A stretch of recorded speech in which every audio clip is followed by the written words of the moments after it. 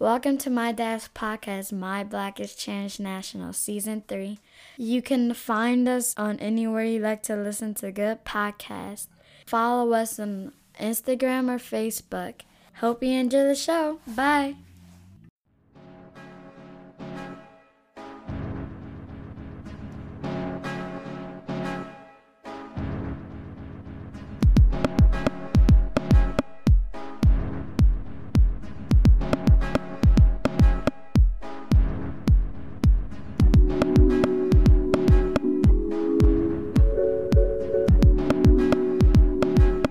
Hello everyone, you are listening to My Black is Transnational.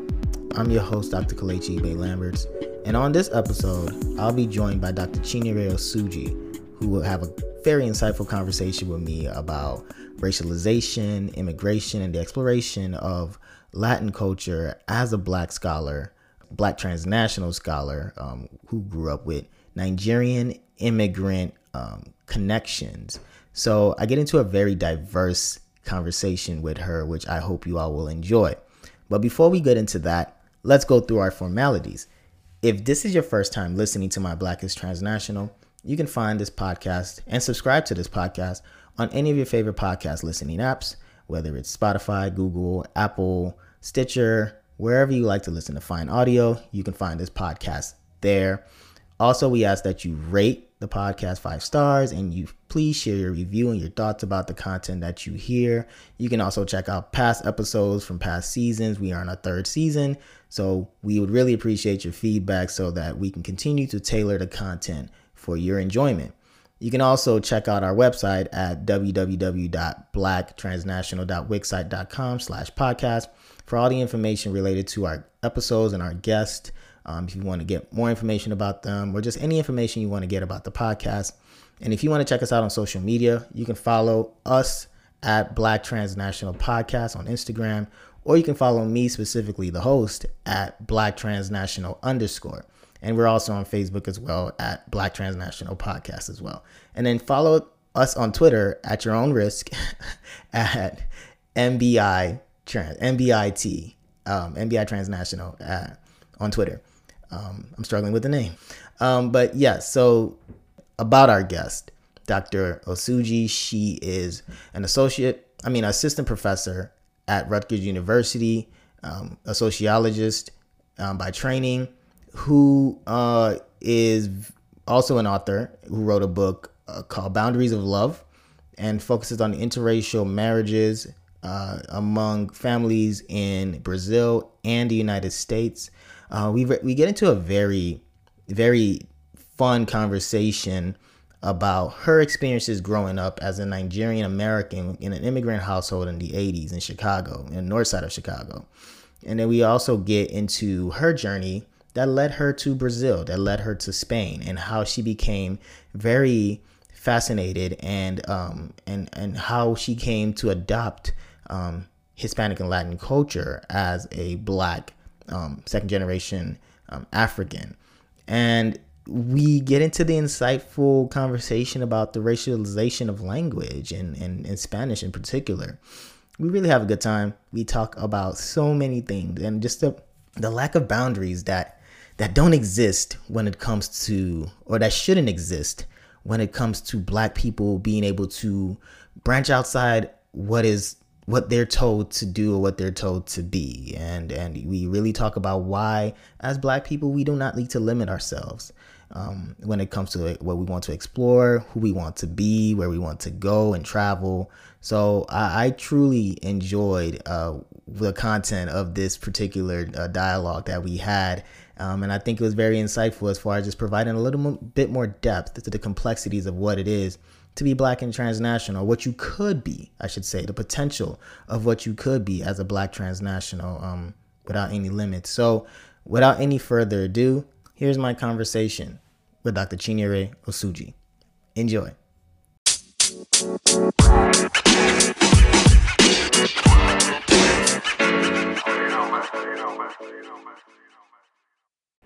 Hello, everyone. Welcome to My Black is Transnational, and today we have on a special guest who will be joining us on the show, first-time guest, who is going to be talking about something that I find very important, She is an author of a book. She's a professor, a sociologist. Most importantly, she's a Nigerian from the Igbo community. I would like to introduce you all to Dr. Chinyere K. Osuji, who is joining me on the show to just gist with me and talk to me about all the things that you're doing, which I consider very amazing. So, sis, welcome to the show. Thank you so much for having me. It's a pleasure to be here and to chat with you today, and to all of your, to hear all your listeners, or share my experiences with your listeners. Yeah, no, thank you. Thank you for taking the time. I know it's busy. I for sure know what it's like in being in academia and all the obligations and things you have going on. But thank you for taking the time to just talk with us and the listeners. And first, before we get deeper into your work, I want you, because I know I give you your accolades, but I want you to also introduce yourself to the listeners and let them know who you are and what you do and what you stand for, and anything else you want to add. Sure. So my name is Chinyere K. Osuji, and I'm a professor at Rutgers University, Camden. And I'm a sociologist, and I do research on ethnic and racial boundaries. In other words, how people create an us versus them along racial and ethnic lines. I'm originally from Chicago, where I was raised in the Nigerian community on the north side of Chicago. Mm-hmm. All of my family still lives there, like my nuclear family. And I now live in New Jersey, so I'm a Jersey girl now. From Nigerian to being a Jersey girl, wow. Yeah. So my first book is called Boundaries of Love. It's published with NYU Press last year, 2019. And it looks at interracial marriage in Brazil and the United States. So it compares the experiences of Black-white couples in these two societies to understand that phenomenon that we always take for granted. Race is a social construct, it's social construction. Yeah. Well, what does that mean? And so I look at the experiences of people who are, married and loving across racial lines to get at some of how race works in these different societies. That is amazing. That is fantastic. And we're going to talk about that. And we're also going to talk about the current works that you have going on as well, which we'll get into greater detail. But let's first start in the beginning, right? You just talked about being a Nigerian or growing up in Chicago in the north side in the Igbo community. What was that like for you growing up in America but still living this transnational life of being raised in an Igbo Nigerian community? So I've never heard this word Nigerian before, but I really like that term. I'm gonna steal that from you. Thank you. So I can't take all. We know about citing your sources. So I actually got this from another colleague of mine who is a fellow Nigerian, and she put it together. I was like, you know what, I like that. I'm gonna add that into my vocabulary. So we're just passing it on now. Got you. So my parents, they migrated from Nigeria in the 1970s, and so I grew up in Chicago, and for my family and for me, it was as if America ended and began where the door to our apartment was, right? Yes, I grew up as almost an Owerri Igbo girl, helping mom do the laundry, do cooking and cleaning, and also doing really, trying to do my best to get in school. But also doing things like washing clothes by hand sometimes, mm-hmm. and because I'm also the eldest daughter. Mm. So it's kind of like being a second mom role. Yeah. I had 4 brothers and sisters. And so it was a lot of work, not a lot of free time. And I remember growing up, my parents always said how the first child goes is how the rest of the children will go. Mm. And so it was really important for them to make sure that I was not becoming too Americanized, as they'd always say. You're too Americanized, yeah. And my family was not cool with that. But it's funny because, growing up in Chicago, I grew up in low-income housing on the north side, mm-hmm. and the people who are our neighbors, in the immediate building that we lived in, were largely African-American, had some Puerto Ricans, a few Mexicans, as well as a smaller proportion of Asians. And so it was a very multiracial, multi-ethnic building. People who are from the Caribbean, people from different parts of Nigeria, different parts of Africa. But we were surrounded by white gay Chicago. So it presented some really striking, distinctions or striking dynamics when it comes to people like my parents who were from like the village in Nigeria, and they come to this big city and they're like, what is this thing called, being gay and being out and about, they're like confused. And I was like, I don't know, y'all brought me here and I'm just used to it. So like, yes, I grew up in the heart of Boys Town, as we call it in Chicago. Oh yeah, no, I know exactly where that is. Growing up in Chicago as well, and so like you mentioned the idea of that door, right? And I think that's something that's all too familiar for some of us who is listening, where it's like, as soon as you cross this door, you're in Nigeria. When you go out there, you can be an American as much as you want to be. But when you come to this house, you are, a Nigerian. But you also hinted on the fact that your parents said this whole idea of becoming too Americanized, and you being the Ada, which is like, for those who do not know, that's like the eldest daughter, right, in Igbo. And so that pressure of having to, like you said, not be too Americanized. And how did you manage to navigate that? Because, being the oldest one, having to manage when the accent and knowing when to speak the language, and like what type of things did you have to continue to sustain in order to make sure that you're not too Americanized?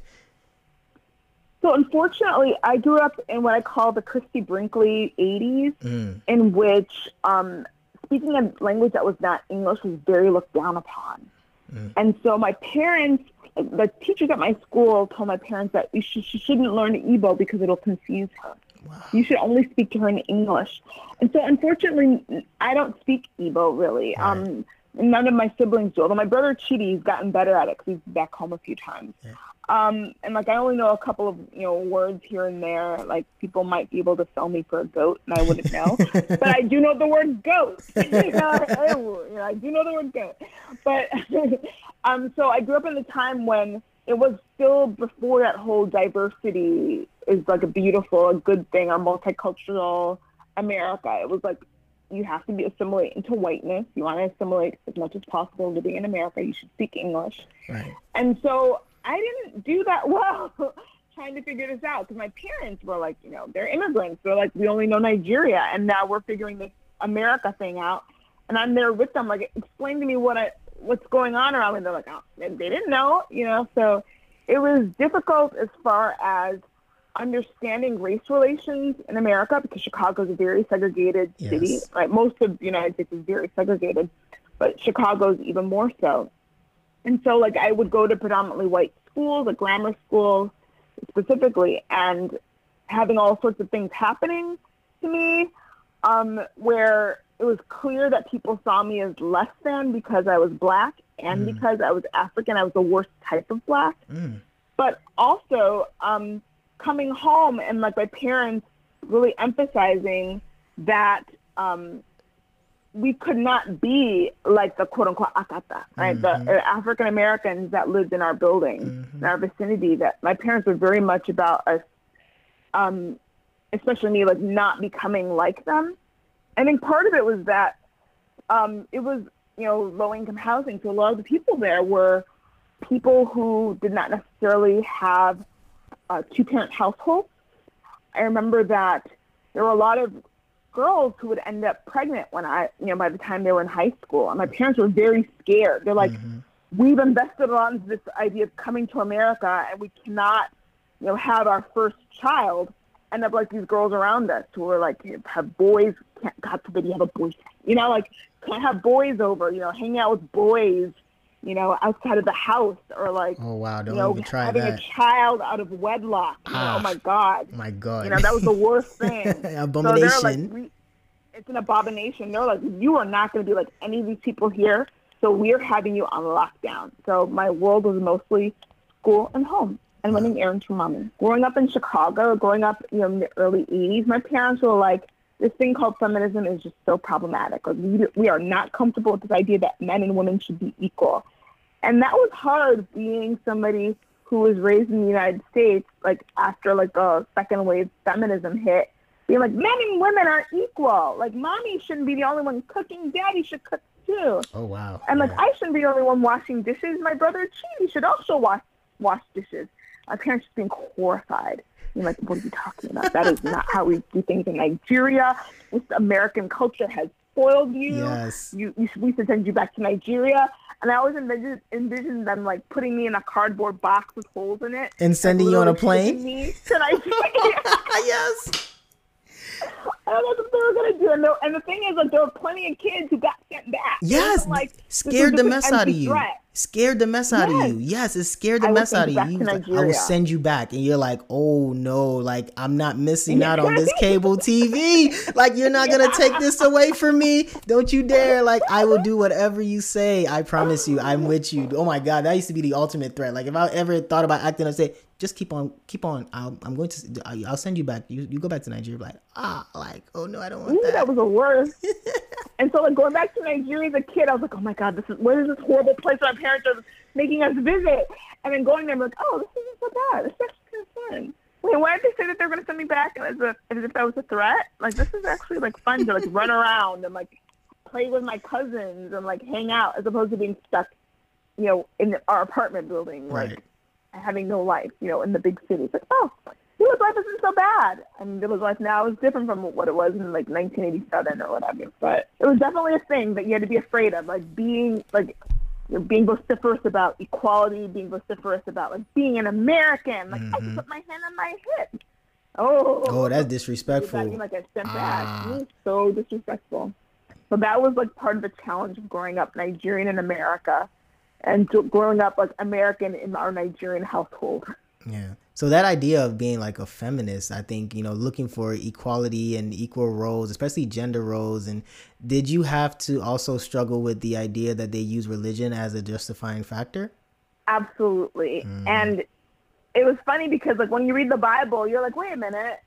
That's not how Jesus was saying things, or like, that's not what Paul was saying. But these ideas, like, women cannot wear pants, like, you have to wear a skirt to church. Like, but Jesus wore a skirt. Right. I don't understand. Don't you dare speak about that carpenter like that. What? No, he did not wear a skirt. He was in a tropical climate. He wore overalls, and had a hammer and a hard hat. Like, of course he wore like a kaftan. Like, oh man. But yeah, I'm sorry. That's interesting. Isn't that funny how, like, parents will, like, and I think part of it is also, like, that colonial heritage of the friggin' UK, right? Like, teaching us that we have to abide by these Victorian notions of respectability to be a good person, to be a good Christian, when Victorian notions of respectability many of them didn't exist, during Jesus' time. So, I guess I'm wrong to say that Jesus grew up in a tropical climate, because I guess it depended on what period of his life you're talking about, right? Anywho, all to say that, yes, religion was part of it. Also, just be what it is to be Nigerian. Nigerian girls don't do that. Nigerian women don't do that. The Akasas do that. The Americans do that. Like, you don't want to be an American. They're the ones who sleep around and have sex. Sex. My parents wouldn't even talk about. Come here, mommy. They would never say sex. My mom, the most that she ever told me, she didn't even say sex. She just called it temptation, and that was all. Like that was our birds and our bees talk right there. She was just like, temptation, Kelechi, temptation. Stay away from it. That was it. That was it for me. That's all you need to know about sex. Stay away from it. That's it. Oh my God. No temptation. Can't even say sex. That's a temptation. Temptation. That was it. Oh my goodness. All right. Girls in my building were like 16 pregnant, and it's like, oh, wait, what happened? How come she's not in high school anymore? What happened to my neighbor? Anyhow. But yeah, so I can see where my parents were, like, freaked out on the one hand, seeing, American television where girls were, like, making out with boys and, they're really 25, but they're pretending to be 16, making out with boys. Like, oh my God, what is this culture that we've brought our children to? Oh man, you're already seeping into the conversations that we're gonna have in the next talk series. But, like, just that idea of watching TV with your parents and the kissing scene comes on, and how awkward. Oh, it was so awkward. It was the worst. Just how awkward. Like, immediately the TV was gonna get turned off. Exactly. It's like, no, close your eyes, or like go to your room. Or, are you watching this thing? Is he supposed to, like? Oh man, God forbid. Let's just watch cartoons. And, like, in the cartoons, they start kissing. You're just like, there's no winning. what can we do? You know, There's no winning. There's no winning. You're being corrupted by America. Oh man, this is some good stuff. This is good stuff. Oh, my God, yeah, I cannot wait. But yeah, trust me. You know, it's so funny when you share these things, these experiences. It's so funny how a lot of us can relate to it. I mean, when you mentioned the idea of that speaking white and not speaking Igbo, you know, I relate to that because I don't speak Igbo fluently. And even though I grew up, for the most part, spent most of my time in Lagos, like I didn't necessarily grow up in a fully Igbo household. I grew up in a partially Yoruba household.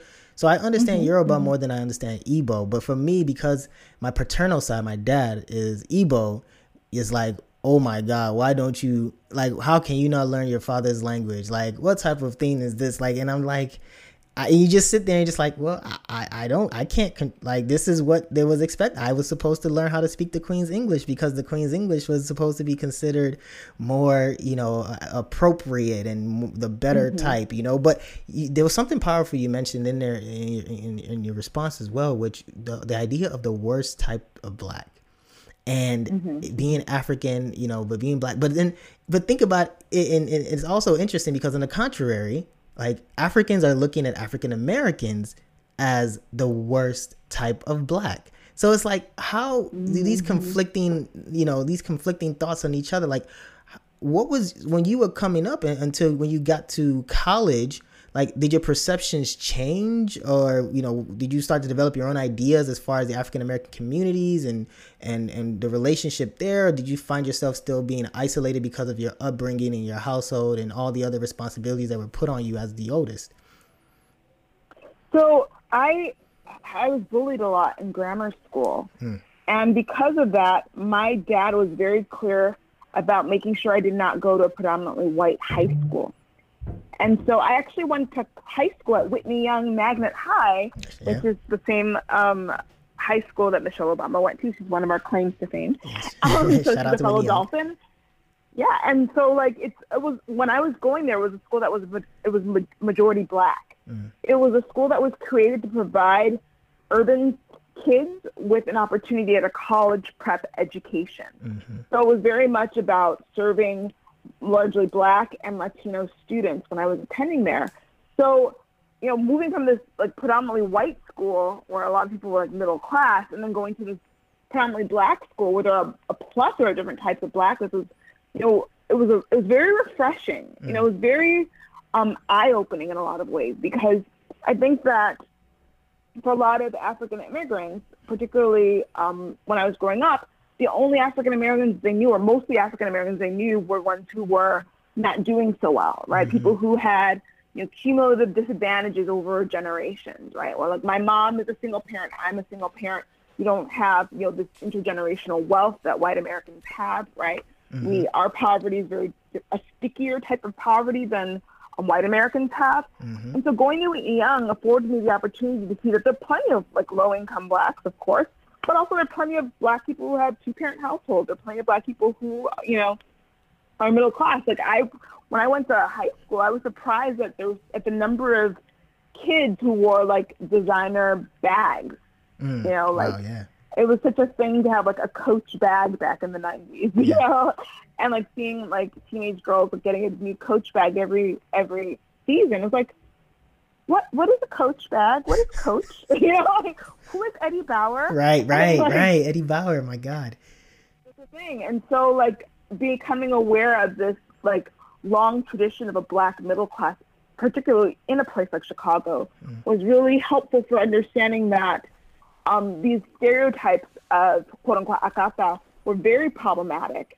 And even for people who have, you know, like single parent households, like there are plenty of black people who may be struggling, but they're raising their children, you know, to do well, to excel academically. So one thing I find really funny about that term akata is that from what I understand, it comes from a Yoruba word. Yeah. And that the idea of the akata is like this idea of a cat that is far away from home. It's like a wild thing, yeah. Like a wild cat that's not domesticated. It's not a domesticated cat. And the funny thing is that for these Nigerians who are in America, really, they're the akata, right? Yes, like they're like the ones who are in Nigeria. They're like the ones who are far away. You're far away from home. So you're the Akata. Exactly. It's so I had an episode about this word in the first season of this show because it grinds my gears so much when people use this term, and it's so derogatory, but it's very contradictory because you're describing somebody that is, that is away from home, and it's also like you're trying intentionally to jab at the history of African Americans being taken away, as slaves involuntarily, and being, being out there by themselves, in America, and not having this form of culture, proper culture that Nigerians believe is so authentic to Africa that no one else can have any other culture other than, the Nigerian or the African way from the continent, which I find very wrong. So yeah, I agree, because they are the Akata. You are the ones that you're here. You're the ones that's trying to find domestication in America. Like, relax, So, right. but I completely agree. So then, okay, so now you've transitioned. But also, I think it's important to point out that, like, when I was growing up, Akata was not always a bad word. Really? Like when I was growing up, I felt like Akata was sometimes used to refer, like, sometimes people use a word in a negative way, like, oh, that Akata over there. But they're also like, oh, like, did he marry an Akata, right? Like, saying like she's not Caribbean or Jamaican, and she's not Nigerian. She's like a person who's from the United States, like an African American. Before, because of the 80s, right? African American was still like just the beginning, the beginning stages. Just when Jesse Jackson was like, hey, we have Italian Americans, we should also have African American, right? Like, it was still that time when people were mostly using the term black. And so Akata wasn't an additive back then, at least not in the early 80s. I think that now in 2020, it has like almost like essentially a negative connotation to that word. But that's very interesting. Truth be told, when I spend time with Nigerians, people will still use the word Akata to refer to that African Americans. It's just a thing where we know not to use it in front of other African Americans. Right. Because they might get offended. Right. So it's like, okay, well, if you're not going to use the word in front of them, then obviously there's something up, right? Like, so you still want to be considerate of that. But I wonder, right, the relation, and I'm probably going to talk more about this, but I really want to get into your journey that led you to discover Brazil and how you got in touch with that as an African or Nigerian who started doing work in Brazil, because you went to UIUC, shout out to University of Illinois, that's my alum. But then you went there and you did your master's in Harvard, and then you went to Rutgers. Am I correct? No, I went to Harvard and then I went to UCLA to do my UCLA. PhD. I apologize. Yes, UCLA, and then you got the gig at Rutgers. And so, like, so you went from being in the Midwest to then going to the East, and then going out West, right? And then now you're back in the East. But like, how did you find yourself developing this interest in Brazil? Rather than, for example, a place like Africa. Well, obviously, there are not that many white people in Africa, but like other places in the islands or diaspora, like, well, why Brazil? Sure, that's a great question. So I went to the University of Illinois at Urbana-Champaign, and I had a roommate who was Colombian, from Colombia originally, but she came when she was in her early teens. And I remember, like, I always knew she was Colombian, and I looked like she was a friend of mine, and we like ended up being roommates. And I remember one day she told me, my mom is black and my dad is white. And I thought she was crazy. I was like, what? Excuse me? Like, what are you saying? She said, yeah, my dad is black, my mom is white, and we're all Colombian. And I was like, how did that happen? And so I took a class on Africa and World Perspective and came to learn that the largest populations of black people in the Western Hemisphere don't live in the United States. That they actually live in Latin America and the Caribbean. And that Brazil received 13 times more enslaved Africans than the United States. So I started having this burgeoning interest in understanding what it is, like this whole process. Like, first of all, why is it that in the United States we only learn about slavery as far as like the United States, a little bit about the Caribbean, but not about this whole swath of like millions and millions of other black people who live in the Western Hemisphere. But also, taking this class on African World Perspective really opened my eyes to the fact that Nigerians and Africans writ large have had a major impact on the world. And that only understanding the influence of Africans as far as like in Africa and in the U.S. was really limiting. So I actually ended up studying Spanish. So I was a double major in Spanish and sociology at the University of Illinois, and decided I want to become fluent in Spanish. And so I went to Spain to study abroad. My BFF at the time was going to be studying abroad in France. He was going to be in Paris. I was like, I'm going to go to Spain so we can like hang out like in Europe, do the Europe tour thing, right? And so I went to Spain, learned Spanish, which is like a very like particular type of Spanish. Like, don't get me wrong, it's like it's weird to like learn Spanish in Spain and then come back to America talking like you almost have a lisp. Especially as a black woman, right? People are like, wait, you're a black girl, but you speak like you're from Madrid. Like how does that happen? Not like from like Havana or like from Cartagena or even like, El DF or what was then El DF, Mexico City at the time.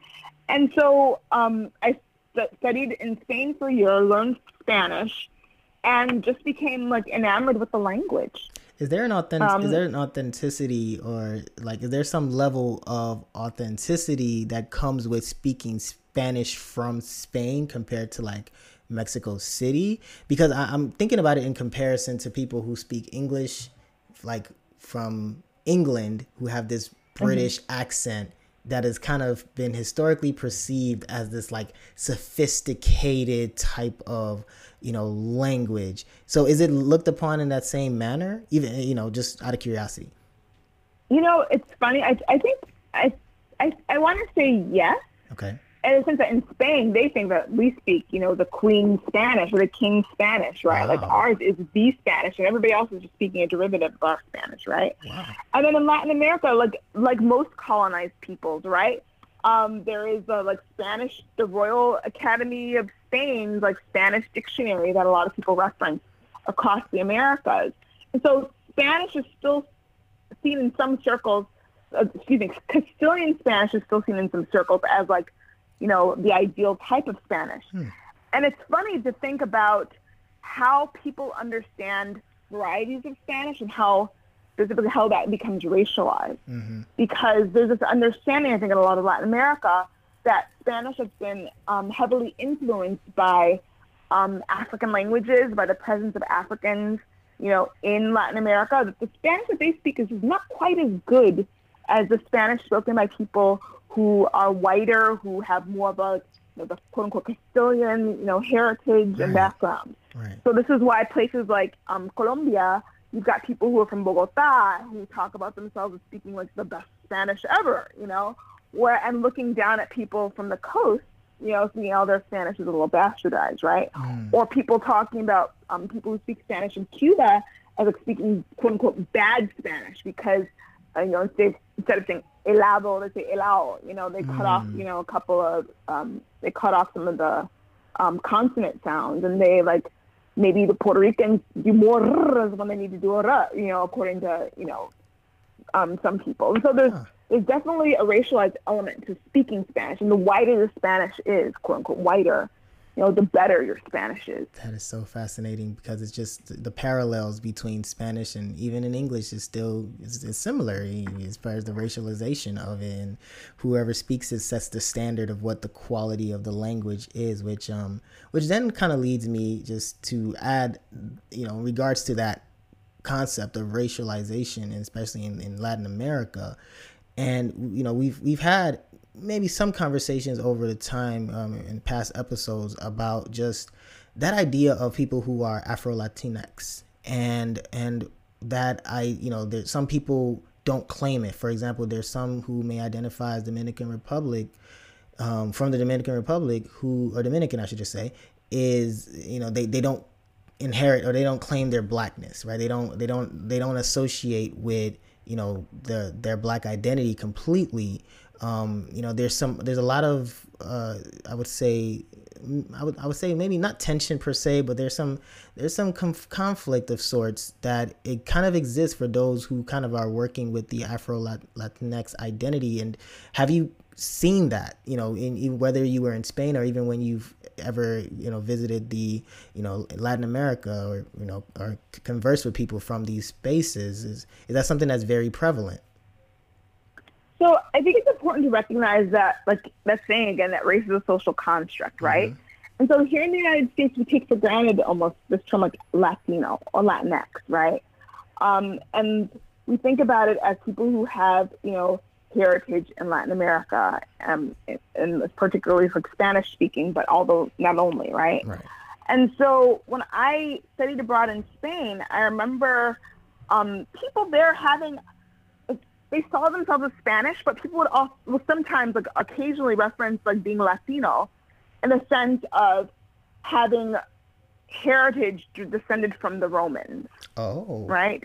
Like having a language that has its origins in Latin. Right. Which is very different from how people think about Latino in the United States. Exactly. Right? Yeah. And when I was, so I guess I didn't explain, like, how I ended up doing research on race in Brazil, but suffice it to say that there are more Black people there. So I ended up having to learn Portuguese to understand what was going on with Black people in Latin America, because I was interested in Brazil. But when I remember going to Brazil, people there didn't have a Latino identity. They saw Latinos as people who were like the Spanish speakers, right? The people who looked like the Latinos, like, they speak Spanish, they dance salsa, merengue, right? That's not our culture. We dance samba, we do other things, pagode, baile funkies, that's what we go, right? A party. Mm-hmm. But then in the United States, there's this construct of, people who have their heritage in all of these different countries, and whether you speak Quechua or you speak Spanish or you speak Hmong or you speak Portuguese, all of these people are, Latino. Mm-hmm.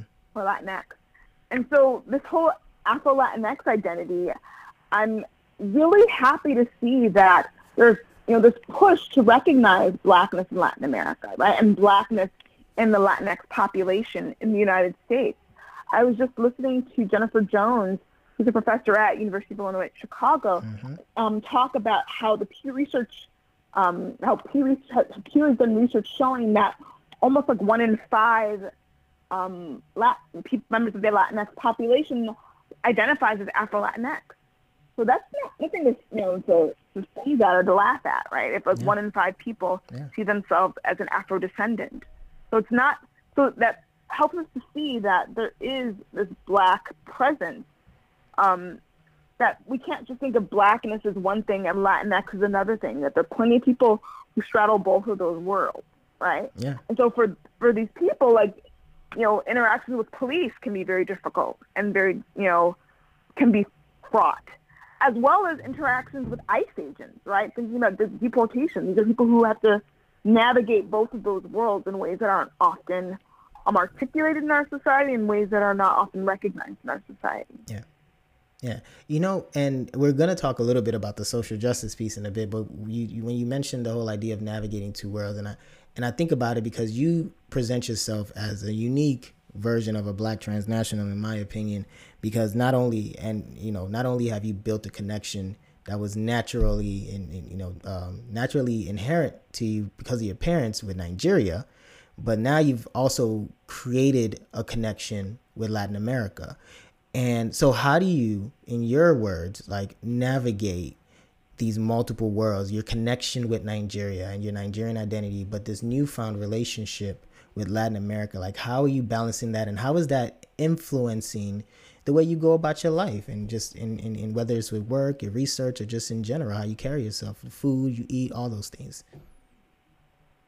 So this is going to sound a little cheesy, so forgive me, but I see myself as a citizen of the world. A global citizen? Because I love it. A global citizen, because the thing is, like, no matter where you go on this planet, you will find a Nigerian. Yes. Right? If you were in China, you will find Nigerians. Yes. If you are in South Korea, you will find a Nigerian. If you're in the UK, of course, you'll find Nigerians. When I was in Brazil, I encountered Nigerians.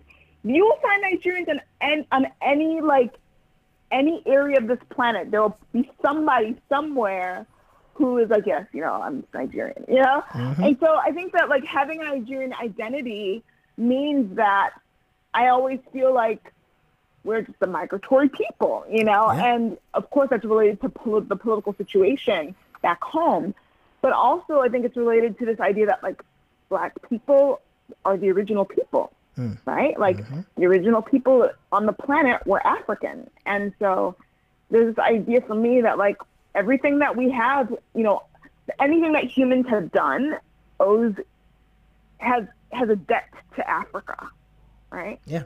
And so for me also, in addition, I feel like Black people just make things better. Wherever we go on the planet, like the music will be enhanced because we're like, you know what?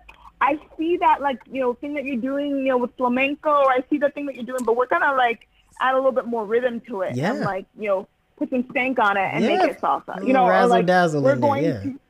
Yeah, sprinkle a little bit more percussion there, and now you can shake your booty. Yeah. And so much so that you've got people who are of course, with the African Americans, for example, think about the descendants of Africans who were enslaved, creating their culture and manipulating it and creating new ways of doing music and dance and being in the world and food, and then white Americans copying that. And then that being copied in China or India and South Korea, right? Mm-hmm. So at its very root, it's something that's African, that's Black. And so for me, I don't get me wrong, there's a lot of anti-Blackness on this planet, right? A lot of racism, but at the same time, I feel Nigerians are everywhere, and we always make a way wherever we go. So absolutely. I'll figure it out wherever I go. I'll figure things out. No, I think that's wonderful. And I think you bring up a really, really good point that it resonates with me, because I do believe that whole global citizen thing has been something that's been told to me by my parents for as long as I can remember. So no, it's not cheesy at all. But speaking of that idea of, the boundaries of love, I want to talk a little bit about that and just kind of give some shout out to the book. So when you were working on that book, right, I know you talked about the background and your roommate, but how... what message were you truly trying to convey when putting this book together to the readers? So I don't know if you remember the early 2000s, yes, I do. But that was a point when people were really celebrating multiraciality. Yeah. And people were really celebrating this growth in interracial couples. And so I went to Harvard, did my master's degree, learned some Portuguese, went back to Chicago to work at a nonprofit. Mm-hmm. And then I lived in Chicago, and then I moved to Los Angeles. I was like, I'm going to be a Brazilian. If I'm going to study race in Brazil, I'm going to work with Edward Tejas and, learn better Portuguese and go to Brazil. And I arrived in Los Angeles. I was like, wow, there are a lot of interracial couples here. Way more than I saw in Chicago. Interesting. Whatever. Not my problem. Let me move on with my life. Then I go to Brazil for the first time, and I remember being in Sao Paulo and being like, wait, what are interracial couples? Brazil is this country that's, touted itself as a place where race mixture is abundant, mm-hmm. and where race and color are not impediments to friendships, to marriage, to interactions. And yet when I was in Sao Paulo, I realized I was, as an American who, was, not wealthy by any stretch of the imagination, but I was a graduate student. So going to Sao Paulo, I was hanging out in mostly middle class spaces, right. and largely seeing people who looked like they were the descendants of Italians, the descendants of Portuguese, occasionally the descendants of Japanese, because Sao Paulo has, I believe, the largest population of Japanese people outside of Japan. But rarely seeing Black people apart from people who were domestics or security guards or people who worked in those neighborhoods. And I was like, how is this happening in Brazil? This isn't supposed to happen. And that was what ended me, how I ended up going down the rabbit hole of what does it mean to be an interracial couple in Brazil? And how is that different from the United States? So I ended up doing my research in Rio de Janeiro because it's a much cooler place. I'm just kidding. No, shout out to the Paulistas and the Paulistanos. But I had more contacts in Rio de Janeiro. Friends had moved there from UCLA after graduating. My dissertation advisor had a lot of friends and contacts in Rio. So I ended up doing a comparison between the experiences of Black-white couples in Rio and LA in terms of Black women with white men, Black men with white women in both places, to understand how does race mixture affect seeing a person as being different from you. And so this was simultaneously happening when people are like, oh, interracial marriage is such a beautiful thing, such a great thing, everybody should just be racially mixed. Then racism will magically disappear. And this was like the standard understanding in the 2000s. Like, oh yeah, racism won't be a problem in the near future because we'll all be mixed by then. We'll all be beige or brown. Mm-hmm. I remember people telling me that when I was in LA, and I was like, wait, you're saying that there won't be any more black people? Is that what you're saying? You know, and being like a little, like, I feel like I'm a little offended by that, but I don't know why, you know? And then also, like, reading the sociological literature, particularly the literature in demography, in which people were saying, oh, like, interracial marriage leads to this breakdown of ethnic and racial boundaries because now you have multiracial families. And I was like, but how do I explain those biracial kids I know who talk about how they don't interact with their white family members because they don't like them? Right. You know, like, because Right. they don't like black people. And so I'm Right. like, I don't know if I buy those arguments. And it's not like blackness ceases to exist because you're married to a white person, right? Exactly. Or like being an Asian woman, like people aren't still going to see you as a forever foreigner just because you're with your white husband. And so I thought that like looking at the experiences of these couples would show or illustrate the various strategies or the various ways that race gets either reproduced, deconstructed, right? It gets race, this difference of us versus them along racial and ethnic lines can be bridged over, right? Like we are all Brazilian. Like that's a way of saying like, yeah, we're black and we're white and we're brown, but we're all Brazilian because we're all one people, right? Yeah. So it's a way of like blurring or eradicating that ethno-racial difference. It doesn't really happen in the United States for historical reasons. And so that's how I ended up writing this book on black and white couples. That is fascinating. Now you bring up some interesting points that, so how did you explore how it may also have some type of influence in the African community, specifically the Nigerian community, if possible? Or did you or could you even share your thoughts on what that would look like as far as the interracial marriage in our culture? So I didn't interview a lot of people who were African Okay. for this study. So when I did my research, I did, however, find that I ended up doing more interviews with women who are black, who are African, like from Africa, or like so I only looked at like native-born, people who are American, like native-born Brazilians for the most part. But like when I talked to these couples and found these couples, which was really hard to do, by the way, I found a few people who were second-generation Africans. Okay. As well as, but I didn't find, I think I maybe interviewed one guy who was second-generation Jamaican. But it was striking to me how there were more women who were, of immigrant background, who are black than men were, even though, interracial marriage is more common among black men than it is for black women. So I can't really speak to a general pattern in like how they perceived, marrying a white person. Mm-hmm. But what I can say is that when I interviewed couples involving white men with black women, that white men often saw their wives as black but not quite black. And this happened as far as these black, and also when the black women talk about like, yes, I have a black identity. I'm definitely a black person, but right, a lot of people don't see me as black because I have very light skin. So I interviewed a lot of women who just happen to be very light skinned. Wow. And that was a larger phenomenon when talking to black people who were women in comparison to black men who were married to white women. Like, so there's a color distinction in terms of the black people who marry, who intermarry, as far as gender is concerned. And that also played out as far as ethnicity, where the black women were like, I'm black, but my blackness is a little different because I am immigrant. I'm a descendant of immigrants. Yeah. So there was this dynamic happening in the U.S. where the black women who were intermarrying were not, quote unquote, the standard, quote unquote, U.S. descendant of slaves with unambiguously brown skin. And I think that part of that was part of the reason, or part of what I noticed in the data, was that the women who were unambiguously black women from, U.S. descendants of U.S. slaves, were women who experienced more hostility than the other women. Women who had white husbands whose family members were less okay with their relationship versus the black women who were very light-skinned, who people mistook as Latina. The white guys' families were more okay with those types of black girls, Wow. or they're more okay with those Black girls who were descendants of immigrants than they were with the descendants of U.S. slaves. That's so interesting because of just that intersecting factor of colorism.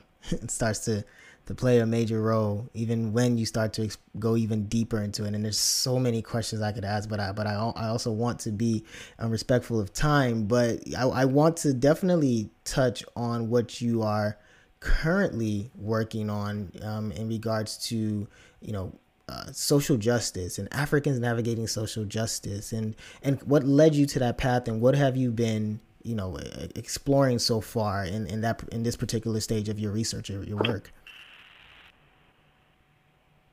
So I have taken my interest in how people understand ethnic and racial boundaries, and I'm now applying it. So before I applied it to like the family as an institution, now I'm shifting gears and looking at the nursing profession. I'm looking at how the nursing profession how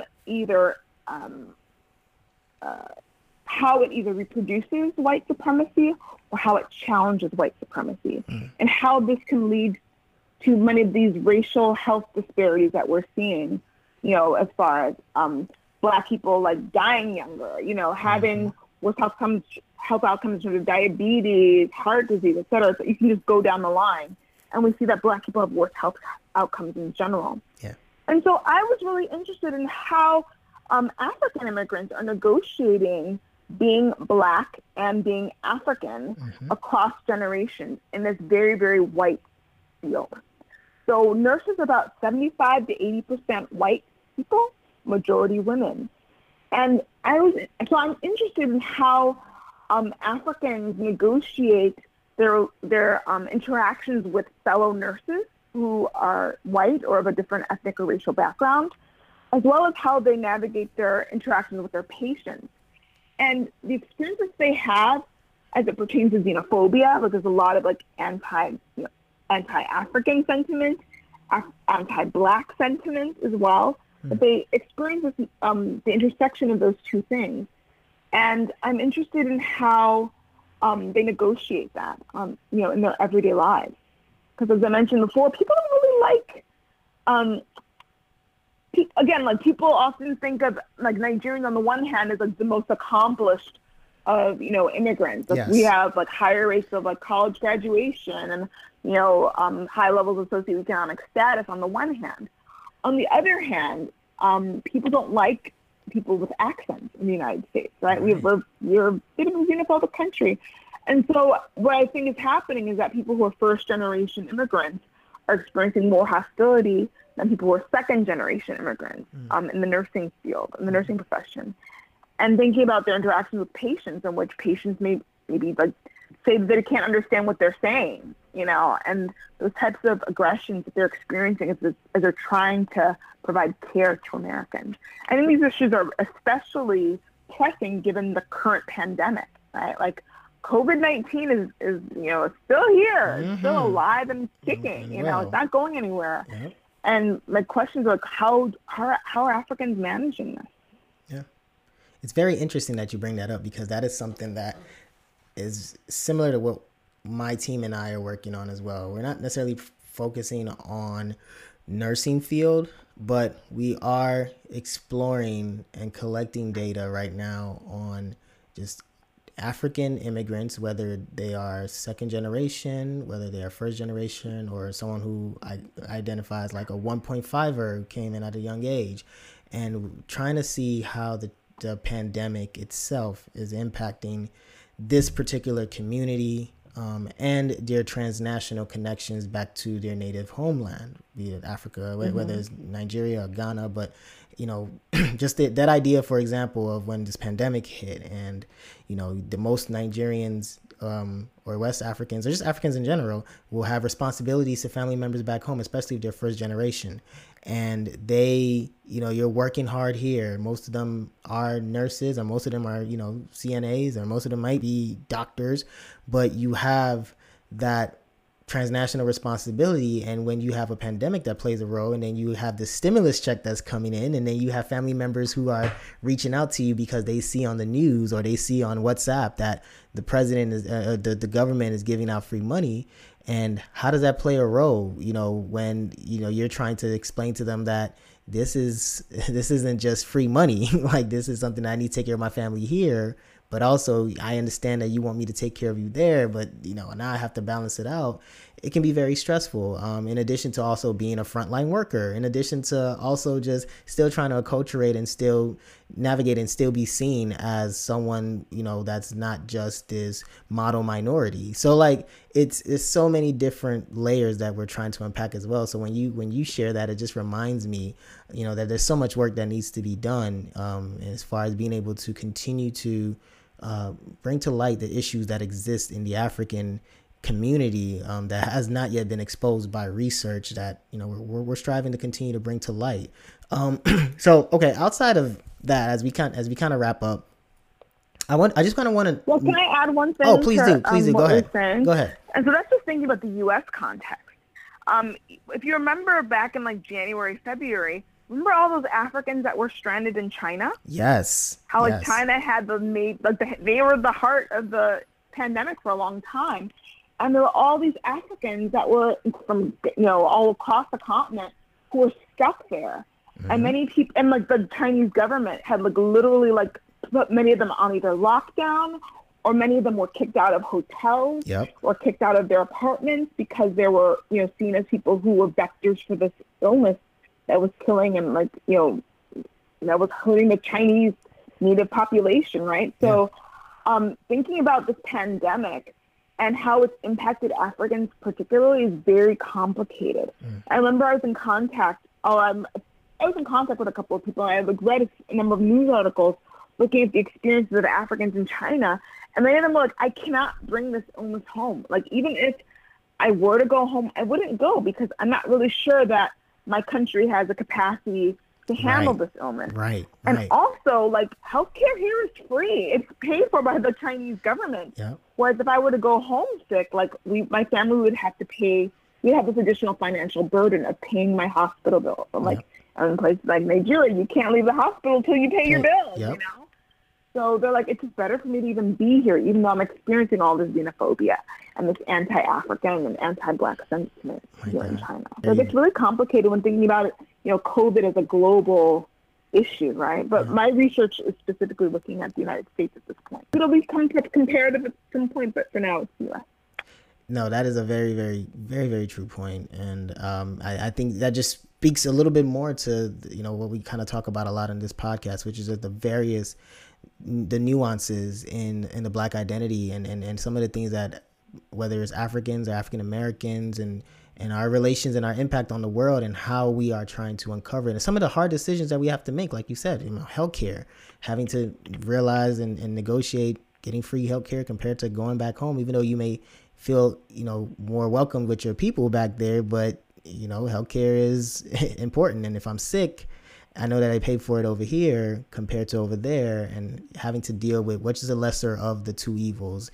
And that's something that people deal with on a daily basis. So, but I want to know, in addition to just the pandemic being alive and kicking and well, when you talk about white supremacy, I would be remiss if I didn't at least give you an opportunity to share your thoughts on just what you think can be done in regards to the social unrest and all the other things that are happening, and the roles that Africans, transnationals, people who are bicultural, or even just native borns, like, what do you think, we can continue to do to bridge the gaps, whether it's between, African and African Americans, or whether it's between Black and white people? Like, what can be done to be able to create a little bit more of some type of alleviation for our current climate? That's such a complicated question. I know. So I'm really happy that the Black Lives Matter movement that's been, around for almost a decade now, right, is really like erupted this year, in 2020, where like people are like, okay, enough with the police killings already. We are going to riot. We are going to rebel against a system in which police are not held accountable for murdering civilians, right? Like, this is not a situation in which, you know, it's a situation in which if you're committing let's say that you are a criminal, right? Let's say you committed a crime. We have a whole justice system that is supposed to, you know, work, where you're supposed to, like, okay, you get arrested, and then you're entitled to a trial by jury, right? Where you go to court to determine your guilt, and then you might spend time in jail, right? But we've got a situation where if you're a criminal, if that we've made it okay for the police to shoot and kill you. Like, last I checked, we do have a Second Amendment, whether or not you agree with it. We do have the right to bear arms. So having a gun should not be a reason for the police to kill you, right? But what we're seeing is that Black people are just minding their own business, right? Just like going out and getting some Skittles, you know, people who are, you know, just like hanging out with their friends, people who are sleeping in their beds in their Breonna Taylor, right, are killed on a regular basis by the police, or killed by people who think they're, you know, the police, like vigilantes or what have you. Thinking about George Zimmerman and the Trayvon Martin case. But I'm really happy about everything that's going on with BLM right now, and I'm really encouraged by the young people. I'm a professor, so I get to spend a lot of time with young people and to see how they're critiquing and trying to understand this thing called capitalism. And are there ways to make it work better for more of us? Are there ways to make policing work better for more of us, so that like about 1,000 people aren't killed in the United States by the police every year? I mean, that's just not even thinking about Black people. Just like, why is it that the United States is killing so many, you know, civilians? Like, that should not be happening in a country that calls itself a democracy. Yeah. But now thinking about the role of Africans and African immigrants, you talk about bridging the gap, but I'm not really, I don't know. I think that we overestimate the extent to which there is a gap. You know, okay. I think it's sometimes, like, as a sociologist, we think a lot about conflict, right? That's just the bias of my discipline. So we think about, like, why is it that so many Black people, so many African Americans don't get along with Africans? But then when you look at, like, people's everyday lives, we see that there are plenty of African Americans who work side by side with African Americans, plenty of Africans who marry African Americans, right? There's a lot of cooperation that happens that is not as sexy of a story to tell. It's much easier and more interesting to focus on the problems than to focus on the great things that are happening. You know, the great cultural exchanges that are happening.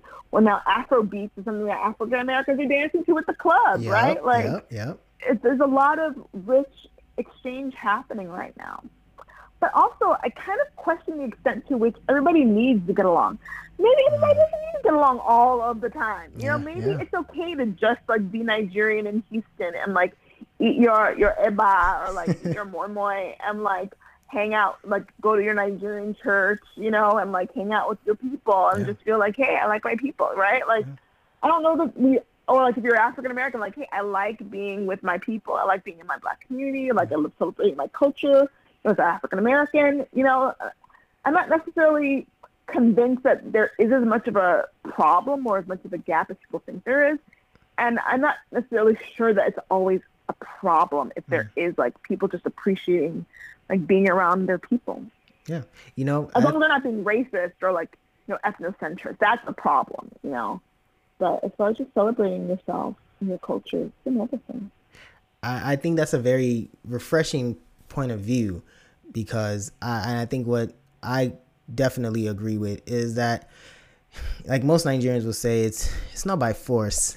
Like, it's not mandatory that we all have to get along. I think the whole idea of the kumbaya thing it's almost like a utopian thing that we'll never get, and it doesn't have to happen. I don't think that's how civilization should work. But as you said, like, if there's this level of this, you know, this racist or ethnocentric type of perspective, then it can kind of create problems. But there's something more to it about being, you know, you can disagree, but you don't have to disrespect. And if you are able to be civil and at least be able to understand each other it's not mandatory that you all have to be able to get along or agree. And I think we can still be able to cohabitate and live in the same communities and still be able to function as human beings, because not everybody gets along, even in your own respective communities. I mean, even if you go down to go to Nigeria exactly. See, like, how people are complaining about the House of Fulani, exactly, like Igbo land, or like in the South. Like, come on now, Nigeria. Like, was that really supposed to be a state? You read my mind. It doesn't seem like it, right? Like, why do we expect that? Like, everybody always has to get along, with Nigerians back home in Nigeria not all getting along. You read my mind. Black people everywhere to always get along. Like, no, let's be real. South Africa, like, people are like protesting at the Nigerian embassies because of the ideas of Nigerian immigrants as like bringing crime, even though, you know, I think crime is down, even though like the issues in South Africa are endemic to the political system. But no, it's easy to blame the immigrants. Which here in the United States, like, Blame the Mexicans. Even though Mexicans have stopped, you know, largely migrating to the United States for like about 10, 15 years now. But like, no, it's all those Mexicans that are coming here. It's like, well, are those people really Mexican? Are they Central American? Or are they like refugees seeking a better life because they'll get killed in their home country? Or are they just economic migrants? Like, those are all different things that we just collapse into, like, blame the immigrants. You know? But all this to say that, like, we really need to disentangle this idea that all Black people everywhere need to get along all the time. I don't think it's realistic. That's not realistic. That's definitely an utopia that I just don't think if we aim for that, I think it might create some level of progress, but then it starts to create unrealistic expectations on how human beings like really function, and that's just not I don't think that's necessarily that's not how we roll as a human being. We don't do that. We have wars, we have fights. We will have a conflict with the people from 2 villages down because they're taking all the water, you know? I think there needs to be collaboration in certain things, especially when you're talking about the fight for equality and being anti-racist. I think we can collaborate, but I don't think we have to always. It happens in world history all the time. Countries become allies and they have a common goal, and then they achieve the goal and they go about their separate ways. I look at it in that manner where when I consider the idea of bridging the gaps and coming together, I do think that there are opportunities for African Americans who want to do it to build relationships back with Africa and create that relationship. But I don't necessarily think it's mandatory that all African Americans and they must be friends. I think that's hyperbole, and I don't think that can ever happen. But anyway, I think we've definitely gone a little bit past the time limit that I had initially had, but this was a great conversation. And I do want to just say once again, thank you very, very much for just taking the time, Dr. Osuji, for, just your insight and for the work you do. And is there a way that people who are interested to learn a little bit more about you or stay in touch with you, is there a way they can be able to find you on social media or email? Do you want to share? Sure. So I have a Twitter handle, and it's like @Chinyere Osuji. That's where I'm on Twitter. I'm also on Instagram @Chi from the Shy. So like, if you're from Chicago, and I mean, I guess everybody knows The Shy because of the show, right? But so it's CHI from then DACHI. That's me on Instagram. And like, you can follow my work. You can do some Google scholaring if you want to see my scholarly work. Google my name. And also, I'm a professor at Rutgers Camden, so you can always go to our sociology page and find me there. Wonderful, wonderful. Again, Dr. Chinyere Osuji, thank you so much for being on the show. Also, just to kind of put it out there, she is part of our talk series called Growing Up Immigrant. That is going to be out there, so look out for that. Should be a very fun conversation. Very excited to have you on that as well. I think we'll be able to have really, really fun conversations with other people about just our experiences growing up, with our parents and as immigrants. And I'm looking forward to having you on there as well. Thank you for having me. It's been my pleasure to speak with you today. Yes, and you have a good one, and we'll talk again soon. Sounds good. So that's going to do it for this episode of My Black is Transnational.